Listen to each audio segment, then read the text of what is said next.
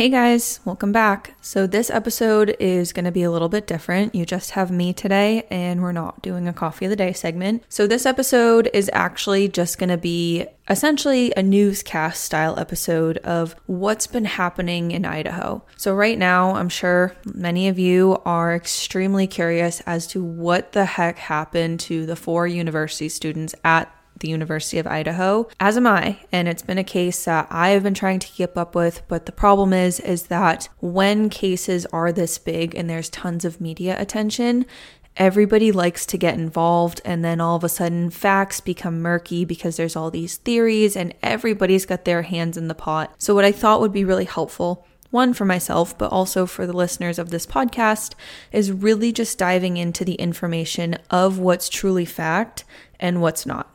So this episode, it's not really an episode, like I said, we're just sharing the details of what we know so far about the Moscow murders and the 4 slain Idaho students. And with that being said, the information that I have, there's probably going to be more information that comes out by the time this episode gets up.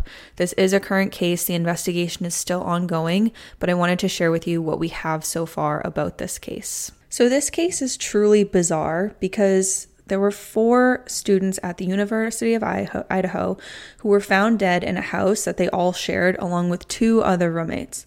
This case is honestly so bizarre because none of it makes any sort of sense. There doesn't seem to be any rhyme or reason as to what happened and why this brutal murder occurred, but the main question is what happened and why. So I wanted to give you some details on what we know about the case. And so with that, it all began around noon on Sunday, November 13th. So just about 2 weeks ago. The call came in about an unconscious person at 1122 Kings Road in Moscow, Idaho. This is an off-campus house where students attending the University of Idaho were living, and when police arrived, they found that the front door was wide open. When police entered the home, they didn't find any unconscious people, but instead found 4 college students who had all been stabbed to death, and it didn't appear to be a murder-suicide because the weapon was not found at the scene. Immediately, an alert went out asking students at the campus to shelter in place and to stay away from Kings Road where the bodies were found, which was just south of the campus. The Moscow police issued a statement stating that they did not believe that there was any threat to the community, and then University President Scott Green made a follow-up statement claiming that all of the victims were students from the university. Classes were then canceled for the following day, and the police made a statement that Monday identifying who the victims were. The 4 victims were 21-year-old Kaylee Gonzalez, 21-year-old Madison Mogan, 20-year-old Zana Kernodle, and 20-year-old Ethan Chapin. I also want to share a little bit about these victims just before we jump into the details of the case, just to ensure that they are the ones who truly deserve justice in this case and that we focus on who they were as people and not let any of that get lost in the shuffle while we try to find out who committed this crime. Kaylee Gonzalez was a senior studying general studies, and she was looking forward to working in the tech industry post-grad and then going and living in Texas next year. Kaylee also had a backpacking trip in Europe planned for the spring prior to her big move to Texas, and her family released a statement to CBS News saying, quote, "Kaylee was, is, and will always be our defender and our protector. She did absolutely everything she set her mind to, and she didn't hold back on love, fights, or life." Kaylee currently has a big TikTok following, and she has a really big smile that shines so bright that just shows that she's truly happy and enjoys the life that she was living. Madison Mae Mogan was born on May 25th, 2001 in Eugene, Oregon, and Maddie spent her first 2 years of life in Oregon and then moved with her family back to North Idaho, where her parents grew up. Maddie was also known for her ability to make others smile and laugh with her offbeat and hilarious sense of humor. Maddie was also admired for her focus and dedication to her future, and she excelled in school in all of the jobs she worked at throughout high school and college. She also had a huge network of friends, colleagues, supervisors, and teachers who would not hesitate to give her an amazing reference and remark on how wonderful of a person she truly was. She worked so hard and she cared about everyone she met and everything she set her mind to. Maddie was so excited to attend the University of Idaho, which was just a little bit far away from home, and once there, she made the dean's list every semester and she joined Pi Beta Pi and met some of her closest friends, all while having her sister Kaylee close by. She did have a boyfriend. His name was Jack, and her family says, quote, "We will think of her forever, surrounded by pink, sparkly things that are tiny and cute because that's exactly how we picture Maddie." Zana Kernodle was a positive, funny woman who made her big sister, Jasmine, very proud. Quote, Zana was one of the best people I have ever known. She made me such a proud big sister, and I wish I could have had more time with her. She had so much life left to live. Zana Kernodle was a junior studying marketing and was a member of the Pi Beta Pi sorority and was always laughing and having fun with her friends. And Zana was born in 2002 to her parents in Sandpoint, Idaho. Her parents were proud of her, and Zana encouraged her career choice. Her father stated that she had a lively personality and was always surrounded by a ton of friends. She was polite to everyone and helped others without expecting anything in return. Her father and sister have publicly shared the news, but her mother has not, as per reports. Jim Chapin and Stacy Wells Chapin welcomed Ethan into the world on October 28, 2002. He arrived as one of 3 triplets. Hunter Chapin was his brother, and Maisie Chapin was his sister. The University of Idaho was his place of study, but he was originally from Conway, Washington. Ethan was the boyfriend of Zana Kernodle and was spending the night with her when the attacks occurred. Quote, Ethan loved life. He laughed continuously. He smiled when he woke up and was still smiling when he went to bed. He was kind to all and a friend to all. May we all try to make the earth a better place, and may we all live just like Ethan. Ethan enjoyed playing basketball, volleyball, golfing, surfing, and pickleball, and his family asked that in lieu of flowers, loved ones donate to a youth basketball program, as that's what Ethan would have wanted. So the residence where these students were found was a 3-story home with 2 bedrooms on each floor. The victims were found on the 2nd and 3rd floors of the apartment, and 3 of the 4 victims lived at the apartment, and Ethan was the boyfriend of Zana and was spending the night with her and was in her room when this attack happened. There were 2 other roommates who lived in the house, and police have stated that those 2 roommates, whose rooms were on the 1st floor of the home, were home the night of the murders and had slept through all 4 victims being stabbed to death. Police had said that there was a dog in the house who belonged to Kaylee, and quote, the dog was unharmed and turned over to animal services. Kaylee shared the dog with her boyfriend Jack, and the dog is now in Jack's care.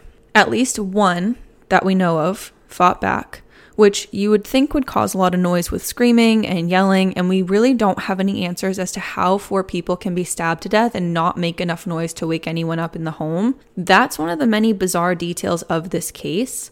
The other 2 roommates also survived. They were in the house during the attacks. Police have said that these 2 roommates have been cleared as suspects and are cooperating with them through this investigation.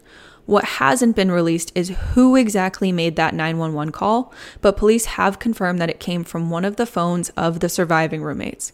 Apparently, they woke up that morning and discovered that one of the victims who they thought was passed out, so they called some other friends to come over and check on this victim, and it was discovered that this victim was not passed out, but had been stabbed to death, and this is when someone made the call to 911 around noon. The timelines of the 4 victims is still in development, but what we know is as follows. There had been a University of Idaho football game the night of Saturday, November 12th, and many students had attended, which was followed by a spirited night on campus.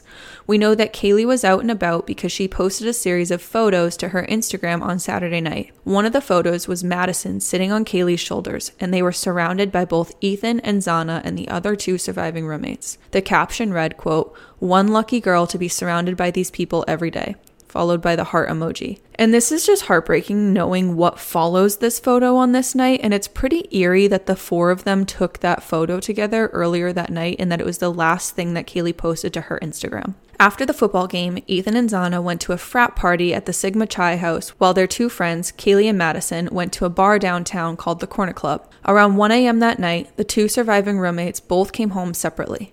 They had been out of town and had come home to go to bed while their roommates were still out having a good time and having fun. At 1:41 a.m., Kaylee and Maddie had left the bar they were at and made their way to a popular food truck that college kids would often head to grab something to eat after a night out at the bars.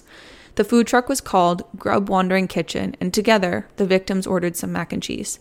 Kaylee can be seen on video surveillance talking with the man in the food truck, asking if she has enough points for something free, and he nicely tells her no, and then she goes on to pay for her meal. This food truck was running on a live stream on Twitch, so their entire encounter with this food truck is on surveillance. The owner of the food truck, Joseph Woodall, said that neither of the girls appeared to be in any kind of distress or had any abnormalities. However, they did walk up to this food truck with another boy, and he has been identified by police, and it's been stated by police that he is not a suspect. Police are saying that he is cooperating with the investigation, and if you read about him, you'll often see that he's identified and referred to as, quote, white hoodie guy. After they get their food, they part ways with White Hoodie Guy, and at 1:56 a.m., they arrive back at their off-campus home. Ethan and Zana had already gotten home shortly before, and authorities state that a private party had driven the two girls back to the house because there's no evidence that they had taken or paid for an Uber or a Lyft. This private party has been identified police and has been put on the police's, quote, not a suspect list. Once back at the home, Kaylee places 7 calls to her ex-boyfriend Jack between the times of 2:26 a.m. and 2:56 a.m. A lot of people have made a really big deal about these 7 phone calls that happened and speculated what was trying to be said in those phone calls. Jack didn't answer any of these, and these were the calls that happened right before the murders took place. However, Kaylee's family has come out and said that this wasn't unusual for Kaylee to do, and that Kaylee would often phone people in the middle of the night and keep calling until they picked up, usually for some small, unimportant reason. Maddie then called Jack 3 times between 2:44 a.m. and 2:52 a.m. So here we can probably conclude that the two of them were hanging out and still around each other, and Kaylee and Jack were on a break, but were still on good terms, and it was looking like they were going to be getting back together soon. Maddie has also been Kaylee's best friend since high school, and the families both saw the other as their own daughter and sister, so it's not really strange that she'd be calling Jack, trying to get him to answer Kaylee either. I also want to point out too, it is a college girl thing to just bombard your ex-boyfriend or your current boyfriend with phone calls. We all do it. We all did it. So I just don't think that that's something too hard to look into. Jack didn't answer any of these calls because he was asleep and his phone was on silent. After this, everyone goes to sleep, and police believe that sometime between the hours of 3 a.m.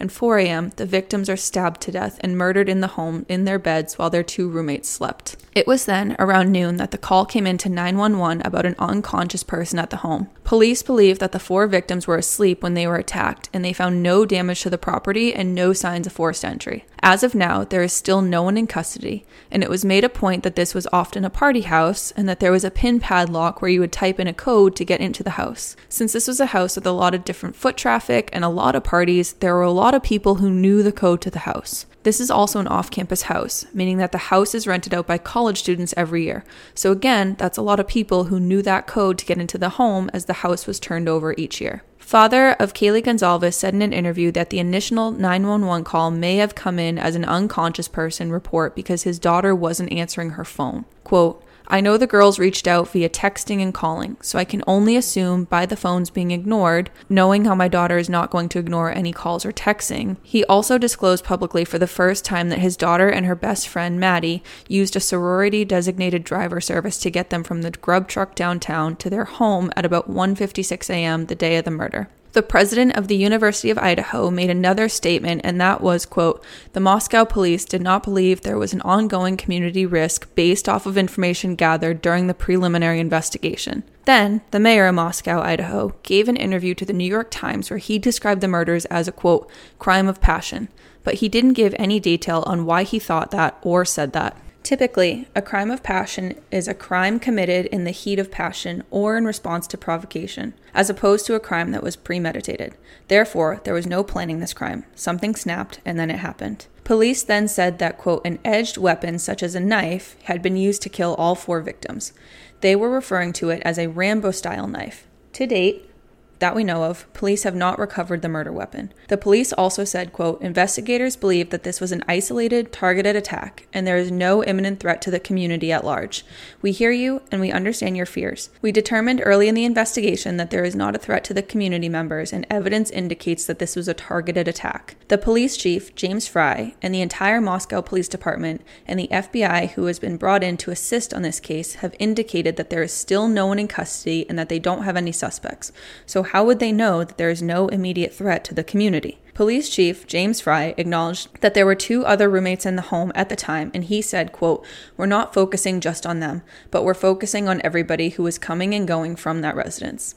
A little later, Chief Fry backpedaled and said, quote, we cannot say that there is no threat to the community, and as we have stated, please stay vigilant, report any suspicious activity, and be aware of your surroundings at all times, which makes this police department look really bad when you have to backpedal and basically say you're unsure if there's actually a threat to the community because you don't have a suspect yet. Bailey Briggs, a senior environmental science major who lives in a neighboring building to the residence, said she had first learned about the case through the university's alert system, but had actually received pretty little information on the case since then. Though the police have said there is no imminent threat, she said many people are really worried. She said, quote, They say it's a homicide. They're 100% sure it's a homicide. But there's no threat? Like, what's that mean? These are also the first murders in Moscow, Idaho in over 7 years, which could mean that the Moscow Police Department isn't quite sure how to handle a case of this magnitude, and that they may be severely underprepared in order to do so. Since Thanksgiving break has come and gone, classes at the University of Idaho have resumed, and the university has left it up to students on whether or not they feel safe and comfortable to return and attend their classes. A lot of them haven't felt safe, and have took off all through Thanksgiving and even through the holiday season. The campus has upped their campus patrol and their student escorts to ensure students do feel safe and are protected, and the university has made counseling available to students if they do wish to attend. On Wednesday the 16th, there was a candlelight vigil held for the 4 victims, and earlier that day, Jim Chapin, Ethan Chapin's father, made a statement indicating that the Moscow police were not giving him and his family any information, and that they did not feel as though they were getting any information on the case from these investigators. Police Chief Jim Fry then held a press conference where he apologized for not holding a press conference earlier, and he made clear that they still do not know a lot about the information from this case. The 3 things he said that are still unknown are, quote, the identity and the location of the suspect, the location of the knife used in the murder, and the location of any clothing worn by the suspect. On Thursday the 17th, the coroner, Kathy Mabbutt, completed her autopsy of all 4 victims. She said that she didn't find any indication of sexual assault and said that there were extensive stab wounds. Some of the victims had bruises and defensive wounds that would be caused by a large knife. She also acknowledged that some of the victims had defensive wounds from the knife attack, adding that she had seen, quote, nothing like this in her nearly 2-decade career. The report stated that they all had, quote, quite extensive wounds, which confirmed that each victim was stabbed a different number of times and in various places on the body. Police then came out and said that they are now looking for a military combat-style knife. They then told the public that the threat was still out there and that there may have been multiple suspects in the attack. Kaylee Gonzalez's family held an interview with CNN where her father, Steve Gonzalez, said that he was, quote, a little in denial about the killings, and he's focused on getting justice for his daughter despite the lack of information he's getting from investigators. He said, quote, they're telling us that there's so much evidence that it's going to take a lot of time to process it all. This wasn't like a pinpoint crime. This person was sloppy. They're wasting their time with Jack. Jack is just as distraught as we are. Jack is our family. Jack is with us, and we stand behind him 100%. We know in our hearts and our minds and our souls, the depths of our souls, that Jack is hurting. Kaylee and Jack would have eventually been married, and they would have eventually had children together. The killer is having a great life out there, and you're just left in shambles. I have to have my justice. These families deserve that. We have to come together as a community, so submit all those pieces of evidence and get this guy off the streets. The police have also told the families that it was clear that one of the victims was the main target of the killings, but they have not shared which of the 4 was that main target. The sister of the victim, Kaylee Gonzalez, has said that the official line from police that the murders were targeted is difficult for the family, as she revealed that they don't know what that means exactly. She said, quote, it's really difficult, especially because law enforcement is kind of throwing around this term targeted, but we don't know what that means, and it almost makes it feel alienating because we don't have any more information on that. I don't know who the target was. I don't know if it was all of them, if it was one of them. I don't know. I just don't know. Police Chief James Fry said, quote, we believe they're targeted because we take a totality of all the circumstances we're looking at. Do we know any one person that was targeted? We're not able to say at this point in time due to our investigation, but we still believe that. Police said Sunday that they had received more than 488 digital media submissions via the FBI portal and are encouraging anyone who sees or knows anything to submit a tip because any bit of information will help. You can submit a tip to tipline@ci.moscow.id.us or call 208-883-7180. So with that, that's really all the information that we have. I will put the tip lines and all the information and the articles that I read in the case notes below. But with that being said, this was just a different style of case that we covered today. Just wanted to get this information out there, and my heart is hurting for these families. I just honestly, I was in college not too long ago and lived with 5 of my girlfriends, and I can't even imagine waking up and having that happen in the house that we lived in. That's just insane. It's so scary. You just don't think about that stuff in college. And in college, you're just living this carefree life. And then to have this completely destroy your world, my heart hurts. So as always, we upload every Monday and Thursday. You can find us on Instagram at Crime with a K. And I will be back on Monday with Chase for your regularly scheduled episodes. See ya!